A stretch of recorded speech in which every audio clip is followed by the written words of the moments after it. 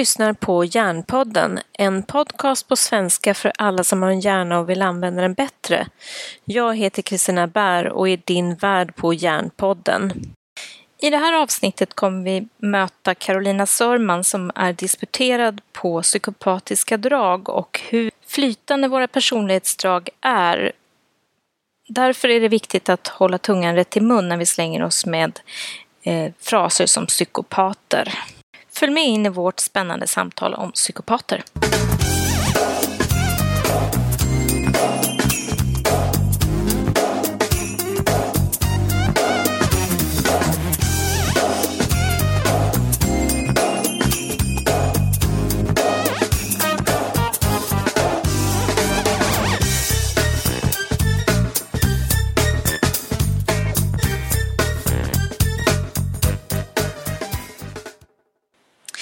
Hej och välkommen till Hjärnpodden. Idag ska jag få träffa en kvinna som heter Karolina Sörman.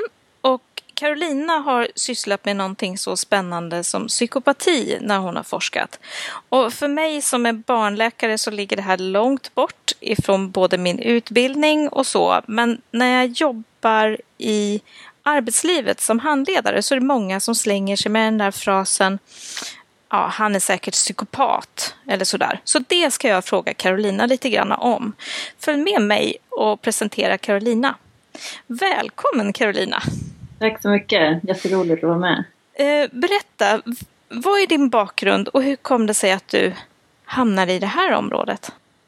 Ja, precis. Jag har en grundexamen inom molekylärbiologi och neurobiologi.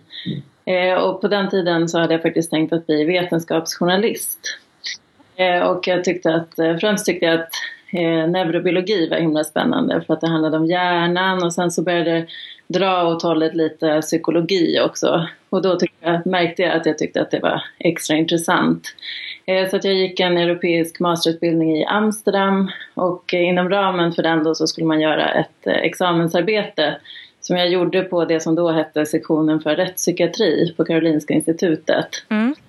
Och då var jag med i ett projekt där vi tittar på svettning i huden faktiskt. När deltagare får titta på olika typer av bilder då som också är obehagliga bilder. Och det var alltså personer som genomgick en så kallad rättspsykiatrisk undersökning. Så att det var häktade personer. Så att där kom jag in liksom i en rättspsykiatrisk forskningskontext.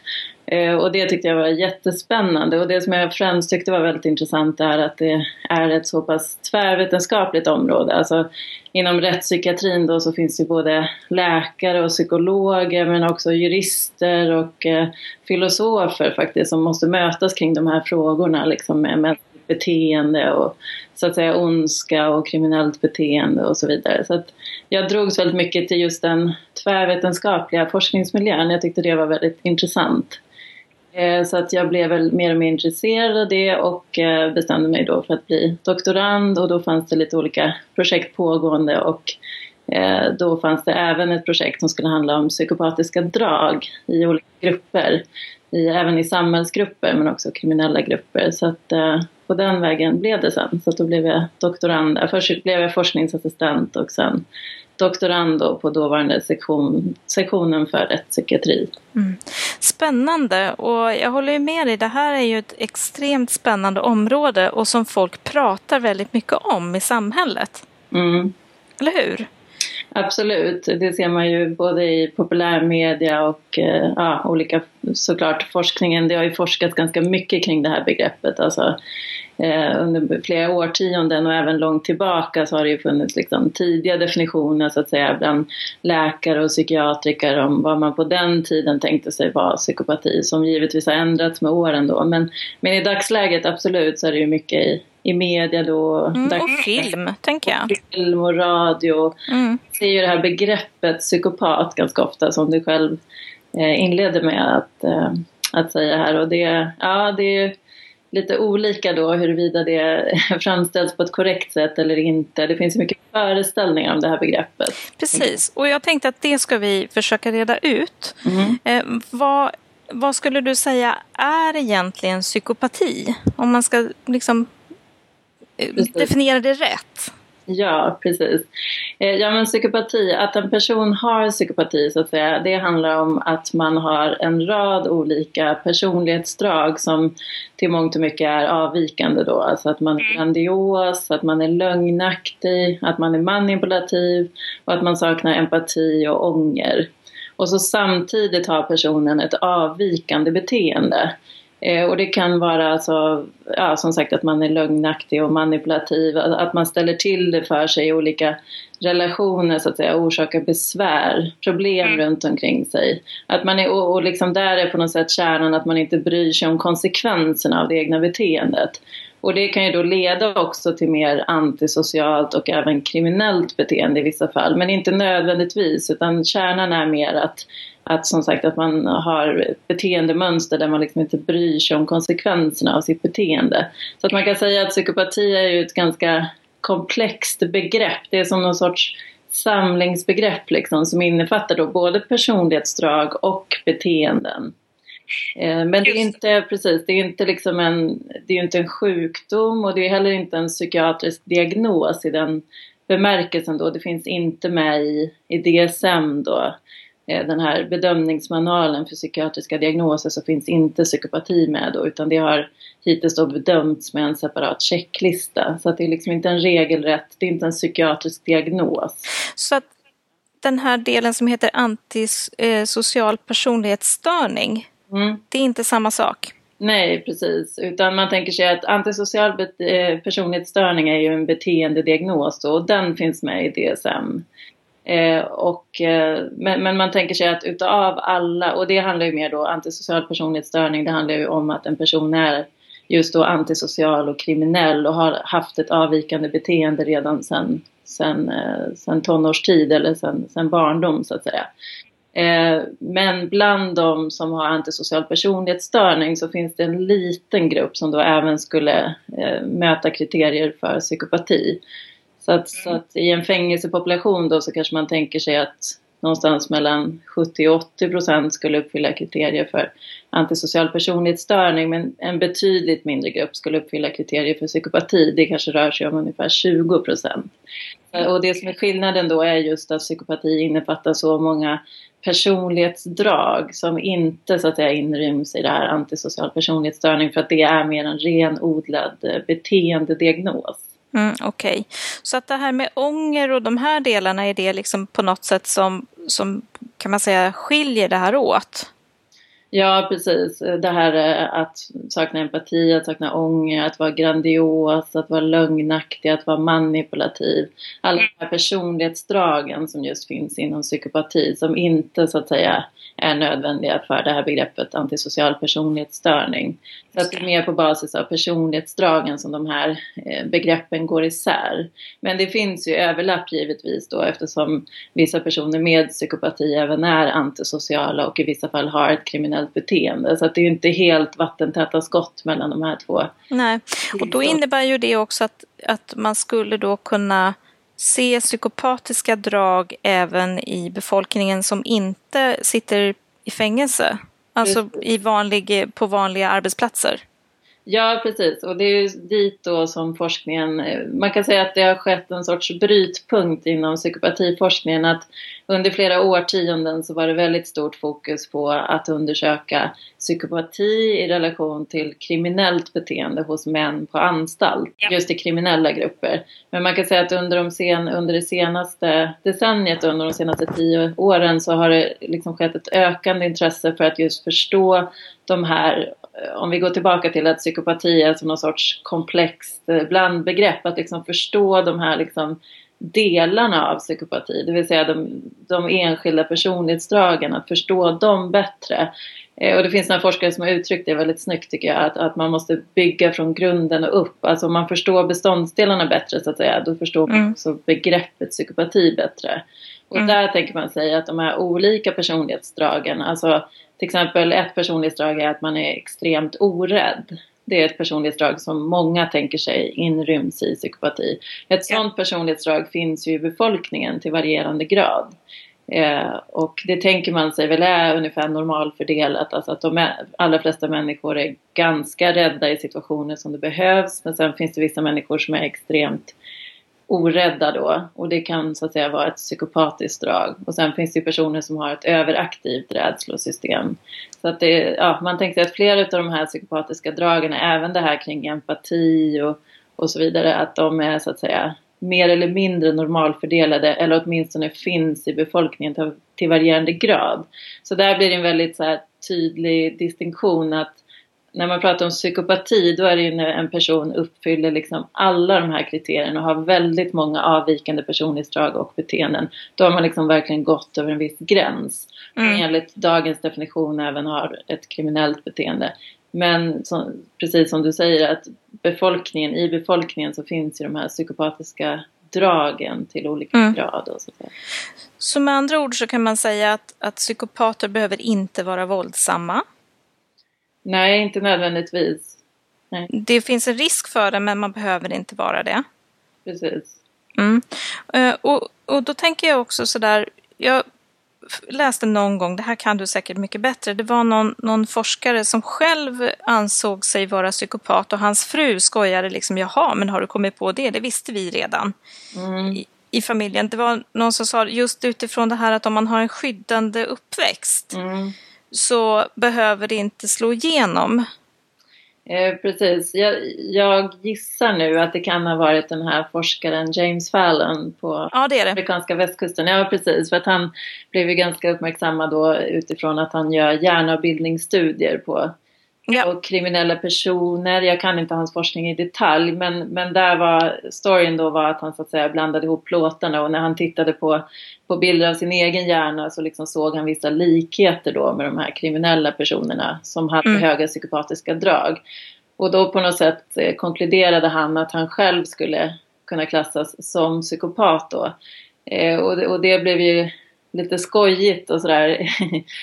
Hans fru tyckte det var väldigt roligt. Ja, för hon precis. tyckte ju det att det stämde jätteväl. Men... Ja, precis. Sen tycker jag då att han framställde det hela ganska felaktigt. För det är ju inte så att man kan köra in en person i en sån här MR-kamera, precis, och ta en hjärnavbildning och sen säga att en person är eller inte är psykopat. Alltså, då får man det ju nästan att låta som att det är någon sorts scanner som man kör in en person i, och så funkar det inte. Däremot att personer med psykopatiska drag, där kan man se liksom att det samvarierar med vissa avvikelser i hjärnan till exempel. Men inte att man kan liksom se på en sån plåt eller se på en sån bild att någon är eller inte är psykopat. Så jag tycker då att det blev lite felaktigt framställt.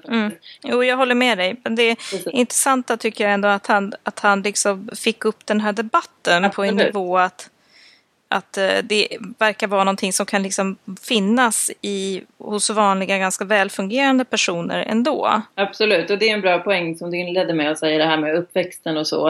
Att man kan ju tänka sig att liksom två personer som har ungefär liknande grundförutsättning, exempelvis två unga personer, det kan vara två barn till exempel som är extremt orädda och lite känslokalla och så. Om man tänker sig såna här streckade linjer, liksom att de sen utvecklas åt två helt olika håll beroende just på familjefaktorer, skola, alltså kompisgäng och en massa andra faktorer. Det är väldigt så här, det är otroligt komplexa samband bakom det här med liksom hur personlighetsdrag och beteenden samvarierar liksom i olika utvecklingsvägar. Och just det börjar man titta mer på inom forskningen nu också. Individuella utvecklingsvägar. Vad händer med en person som i en viss ålder har en viss förutsättning för avvikande beteenden och personlighetsdrag? Vad händer 5, 10, 15 år senare? Och då tänker jag också det här viktiga att trauman kan förstärka ett beteende oavsett om man har mer ångestdriven personlighet eller om man då kanske har mer psykopatiska beteenden. Alltså jag tänker att alla de här faktorerna som vi utsätts för i livet är ju sånt som kan förstärka eller förändra på något sätt genom att plasticiteten är funtad som den är. Ja, precis. Och det tycker jag är respekt och också ett incitament för att skolan ska verkligen vara en skydd för barnen. Alltså. Ja, precis. Nej, men precis. Man tänker sig att innan har man väl, tror jag, tänkt sig att personlighetsdrag är väldigt stabila och så, men nu börjar det komma ny forskning som visar att det ändå, precis som du säger, det finns ju en plasticitet även i personlighetsdrag och liksom de medföljande beteenden. Så absolut är det ju så att barn och ungdomar som kanske har vissa drag, alltså viss grad av känslokyla till exempel, eller det här som vi pratar om att man är extremt orädd, kan absolut utvecklas åt olika håll. Och sen är det även så att hjärnan mognar ju också. Alltså det är först vid 25 års ålder eller något liknande som hjärnan är färdigutvecklad och mognad. Så att om man har vissa personlighetsdrag i unga åldrar så kan det absolut så att säga mogna bort. Precis, och det tänker jag också är viktigt utifrån hur man lägger upp liksom kommunikationen med en person som har lite annorlunda beteende. Och inte bara liksom bestämmer sig för att det är sluttränat. Nej, precis. Utan det är ju återigen de här utvecklingsvägarna och att det kan hända så mycket på vägen. Och så. Och sen kan det vara informativt i en viss tidpunkt att veta att den här ungdomen har lite förhöjd känslokyla till exempel, eller verkar liksom inte riktigt bry sig om konsekvenserna av det egna beteendet och kanske är elak mot andra barn eller så. I den tidpunkten så att säga så kan det vara intressant, eller inte bara intressant utan nödvändigt att så att säga bedöma det inom barn- och ungdomspsykiatrin och så, men det kan verkligen utvecklas åt väldigt olika håll. Ja. Så om vi tittar på vuxna i en arbetssituation så har ju det blivit väldigt inne att prata om. Man pratar om psykopater på jobbet och man pratar om kvinnliga psykopater och alla möjliga psykopater. Tycker du att det överanvänds för människor med väldigt knepigt beteende? Ja, det tycker jag absolut. Alltså det är ju som sagt ett begrepp som man ofta slänger sig med, precis som du inleder med här. Alltså jag tror att det är någon sorts, det här begreppet psykopat, det använder man ibland som någon sorts etikett på ondska eller på någonting som man liksom vill skjuta ifrån sig. Å ena sidan. Å andra sidan som sagt när man googlar på, jag höll någon föreläsning här i höstas och då skulle jag googla just på liksom hur det här beskrivs lite inom populärmedia och då ploppar det upp allt möjligt liksom. Min hund är en psykopat, min chef är en psykopat, min kollega är en psykopat, min pojkvän är en psykopat. Då blir det ju å andra sidan så att begreppet å andra sidan blir så urvattnat att det liksom man inte riktigt vet vad man pratar om längre. Exakt. Och det här var min poäng också med att bjuda in dig. För jag tycker någonstans att visst kan det finnas kraftfulla personer på jobbet. Men det är ju sällan man träffar på en verkligen empatilös och beräknande person. Det kan ju vara en person som är väldigt kraftfull och som vill väldigt mycket och som kör över folk för att vinna poänger. Men ofta så brukar det ju finnas ett förhandlingsutrymme med de flesta vi träffar på jobbet. Ja, precis. Och då är vi tillbaka på precis det vi pratade om innan, att olika personer kan ha olika grad av psykopatiska drag. Så att visst kan det vara så att vissa chefer till exempel kan vara ganska djärva och orädda och liksom ta lite snabba beslut och våga gå i bräschen. Och alltså den typen av personlighetsdrag som man då i och för sig skulle kunna säga skulle kunna vara några utav de här psykopatiska dragen. Men det innebär ju absolut inte att personen i fråga så att säga uppfyller kriterier för psykopati. För det är ju en jättegränsdrag. Men däremot kan man ha vissa av de dragen, alltså att man är djärv och orädd och så. Men inom forskningen brukar vi tänka mycket så här att de här dragen också balanserar på en väldigt skör vågskål. Alltså att det kan ju vara fördelaktigt att vara orädd och modig och de här sakerna. Men det kan också leda till, precis som du säger, att man också blir ganska hänsynslös och liksom kör över personer och så. Så att det där är faktiskt en debatt inom psykopatifältet. Är de här dragen, just det här djärv och orädd och så, är det positivt eller är det negativt? Och det är säkert väldigt kontextberoende liksom. För det kan Precis, för jag tänker också att det är olika arbetsmiljöer och det är olika företag. Och jag kan tänka mig att i en situation när ett företag måste antingen accelerera eller backa för att man håller på att gå under som företag, då är det väl bra att kanske ha en mer orädd chef eller inte. Alltså jag tänker någonstans, det beror lite på vad man är i för sammanhang. Absolut, och det tänker man sig inom forskningen också, att psykopatiska drag så att säga, det finns ju en evolutionär komponent där också, alltså både i grupper av människor och djur. Jag läste någon studie någon gång på fåglar faktiskt, där de just hade tittat på det här draget av att vara rädd eller orädd, alltså det finns ju hos djur också som sagt. Och om man då liksom, om en grupp av djur eller människor möts av en fara, då finns det ju vissa som direkt flyr och andra så att säga möter faran och går i bräschen liksom. Och och kanske ta den här konflikten så att säga. Och det kan vara bra för gruppen att vissa personer har de egenskaperna. Så att då är man tillbaka där på ruta 1. Alltså är det fördelaktigt med de här dragen eller inte? Och jag brukar som sagt tänka att de lätt tippar över. Och det finns faktiskt en väldigt intressant studie då från USA där de hade valt ut 200 personer, hade valts fram liksom av sin företagsledning för att de skulle tränas att bli managers. De var lovande personer på sitt företag då. Och då fick de göra en så kallad 360 graders utvärdering där de själva fick fylla i självskattningsskalor om sina egna personlighetsdrag och beteenden, och så fick deras kollegor också skatta deras beteenden. Och då visade det sig då att de personerna som var just så här ganska orädda och så hade liksom ofta en god verbal förmåga, och de hade ett strategiskt tänkande och de var ganska drivande i sina projekt och så. Så att det är ju det här, så att säga, de positiva kanske konsekvenserna av de personlighetsdragen. Men det intressanta var att när deras kollegor skulle skatta deras ledarstil så uppfattades samma personer ha en ganska hänsynslös ledarstil och just tenderade ofta att köra över sina medarbetare. Så då är det hela tiden det här balansen mellan liksom vad de här personlighetsdragen leder till för beteenden. För det är någonstans det som är det intressanta. Just det.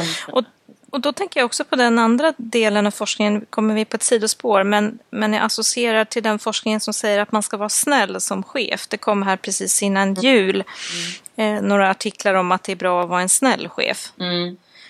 Och då tänker jag att det kanske då inte är riktigt det som då stämmer ihop med det här strategiska och liksom modiga och drivande. Nej, precis. Det är väl en annan sida av det så att säga. Så att de här dragen kan ju, alltså att man är modig och drivande och så, kan ju säkert uppskattas i, alltså om man är en projektgrupp till exempel, så kan det ju till en viss grad liksom uppskattas att någon verkligen återigen tar ledningen och liksom driver projektet framåt, kanske tar lite djärva beslut och så här. Det kan ju vara bra liksom till en viss gräns. Det kan ju föra projektet framåt. Och sen ska man också komma ihåg den här aspekten av att människor speglar ju i varandra hela tiden. Och man kan ju tjusas också av att en annan person har de här personlighetsdragen. Det kan ju vara lite häftigt liksom att någon är ganska orädd och djärv och så här. Återigen till en viss gräns. Och jag tänker också det här, man kan ju vara modig men inte hänsynslös. Absolut. Och då ligger man ju mer på den här liksom delen av att det faktiskt är någonting positivt. Så här. Då har det kanske inte tippat över. Eller så att säga. Så att det är hela tiden det här. Det är fina balanssystem hela tiden. Till vilken grad har man de här personlighetsdragen och vilka andra personlighetsdrag har man. Så att det är väldigt många såna här ganska avvikande personlighetsdrag börjar klustra sig, börjar liksom sammankomma hos samma person. Det är då det blir avvikande beteenden, negativa konsekvenser. Så att säga. Och det tänker jag ju också på den här normalfördelningen då, om man då tänker att man har känslokyla på ena sidan och väldigt mycket känslor på andra sidan. Så är ju det också det är ju inte negativt att ha mycket känslor på andra sidan förrän man får problem av att man har ångest. Ja, just det, precis. Jag kan inte just den. Nej, men jag bara tänker som en ren liksom normal fördelningskurva. Ja. Så om man nu har en väldigt hög empatisk förmåga så är ju det inget problem så länge som man inte har ångest. Men om man tippar över på den kanten så blir det ett problem. Så att jag tänker det här är precis samma normalvariation. Att jag tänker vissa drag är ju precis som att vara väldigt duktig på siffror i en grupp, så behöver man någon som är duktig på siffror, och någon behöver sälja och någon behöver vara den som kan skapa system och relation och så vidare. Så vi behövs ju lite olika sorter i en grupp. Precis så tänker man sig när man tänker på de här mer evolutionära aspekterna. Att vi i en grupp av människor eller djur, vad är det som är fördelaktigt? Liksom? Och då är det ju fördelaktigt att olika människor eller djur har olika personlighetsdrag. Men, ja. Och det kommer fram särskilt i kris, tänker jag. Då blir det tydligt att vissa saker är fördelaktigare. Om man säger så. Ja, precis. Så om man ska liksom sammanfatta den här föreställningen om psykopati, vad tycker du är det viktigaste som man behöver förstå om psykopati? Ja, en av de viktigaste sakerna är just den här gränsdragning mellan psykopati och att ha psykopatiska drag. Så att just att liksom, en person som har psykopati uppfyller ju liksom väldigt många saker samtidigt. Väldigt många avvikande personlighetsdrag och beteenden samtidigt. Medan som sagt man kan ha psykopatiska drag till olika grad då. Det är en väldigt viktig sak. Och sen en annan sak, också en viktig distinktion, är ju att psykopati, alltså etiketten psykopati som sagt, som har blivit lite felanvänd då. Att man inte liksom ställer ett likhetstecken mellan psykopat och ondska till exempel.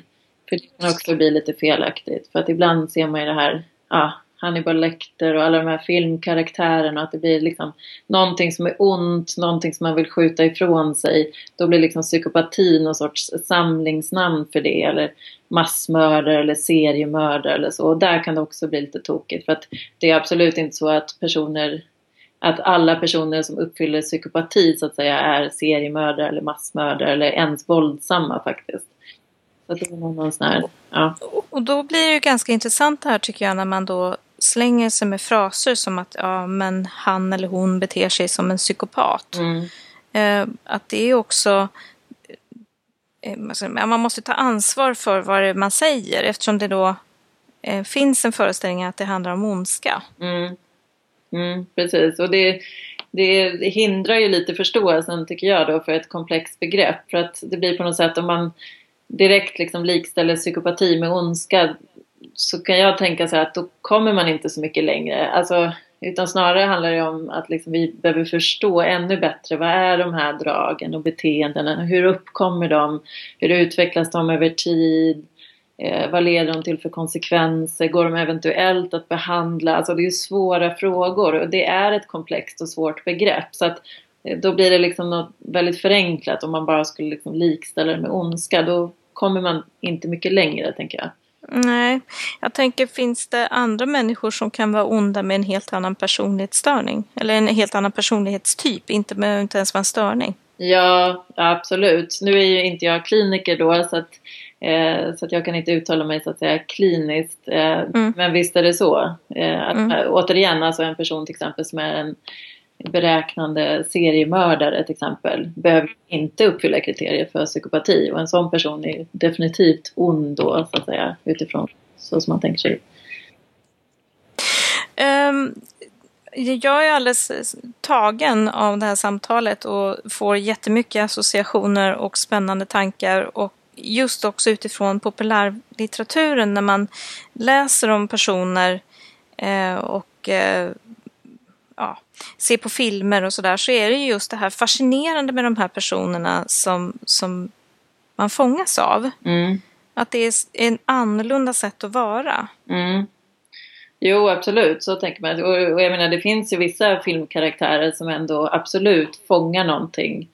Alltså om man tänker det här med psykopatiska drag, så tycker jag till exempel att den här filmen Catch Me If You Can definitivt sätter fingret på någonting. Och den är baserad på en verklig historia och handlar då om en person som liksom utger sig för att vara läkare, pilot.